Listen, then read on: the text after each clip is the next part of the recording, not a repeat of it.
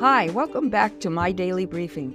This is Gwen Diaz, and I hope you're enjoying the podcast and discovering that the Bible really does make sense when its stories are told in chronological order.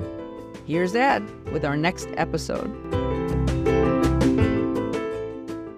Hi, this is Ed. Let's go right to episode 83, titled Hannah's Heartbreak. You can find today's events in 1 Samuel chapter 1. Peninnah and Hannah were both married to the same man. The man's name was Elkanah. Peninnah had several sons and daughters with him, but Hannah had not been able to become pregnant. However, Elkanah loved Hannah very much. As a matter of fact, he loved her so much that it became noticeable that she was his favorite wife. Elkanah's favoritism caused a lot of friction in this marriage threesome. Peninnah took out her frustrations by teasing Hannah and purposely trying to upset her. She boasted about the fact that she was able to have children and ridiculed Hannah because she could not. Then Hannah would end up in tears, so Elkanah would give her extra food and gifts to make her feel loved, and this would irritate Peninnah, who would then torment Hannah even more, and this toxic cycle spun round and round. Every year, the family would go on a spiritual retreat to a place called Shiloh to make sacrifices to God.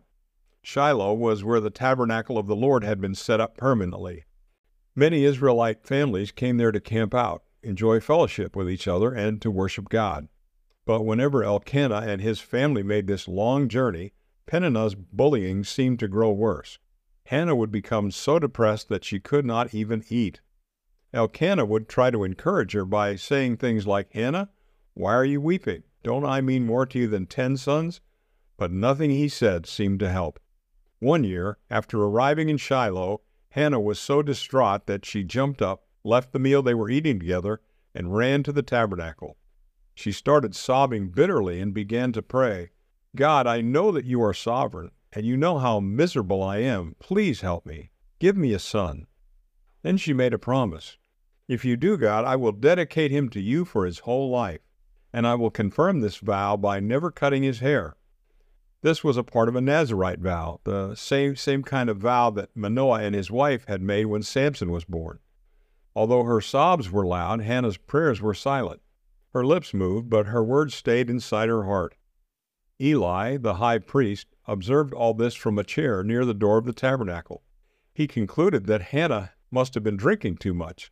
"How long are you going to stay drunk?" he asked bluntly. "Put away your wine." Hannah explained that she was not drunk. She was deeply distressed and was pouring out her soul to God in prayer. Eli then realized he was wrong. "Go in peace," he replied, "and may the God of Israel grant you what you have requested." With the high priest's blessing, Hannah left the tabernacle. She was no longer upset. She dried her tears and went back to the campsite and ate her meal. The next day, the family left Shiloh to go back to their home, and not long after they arrived, Hannah became pregnant.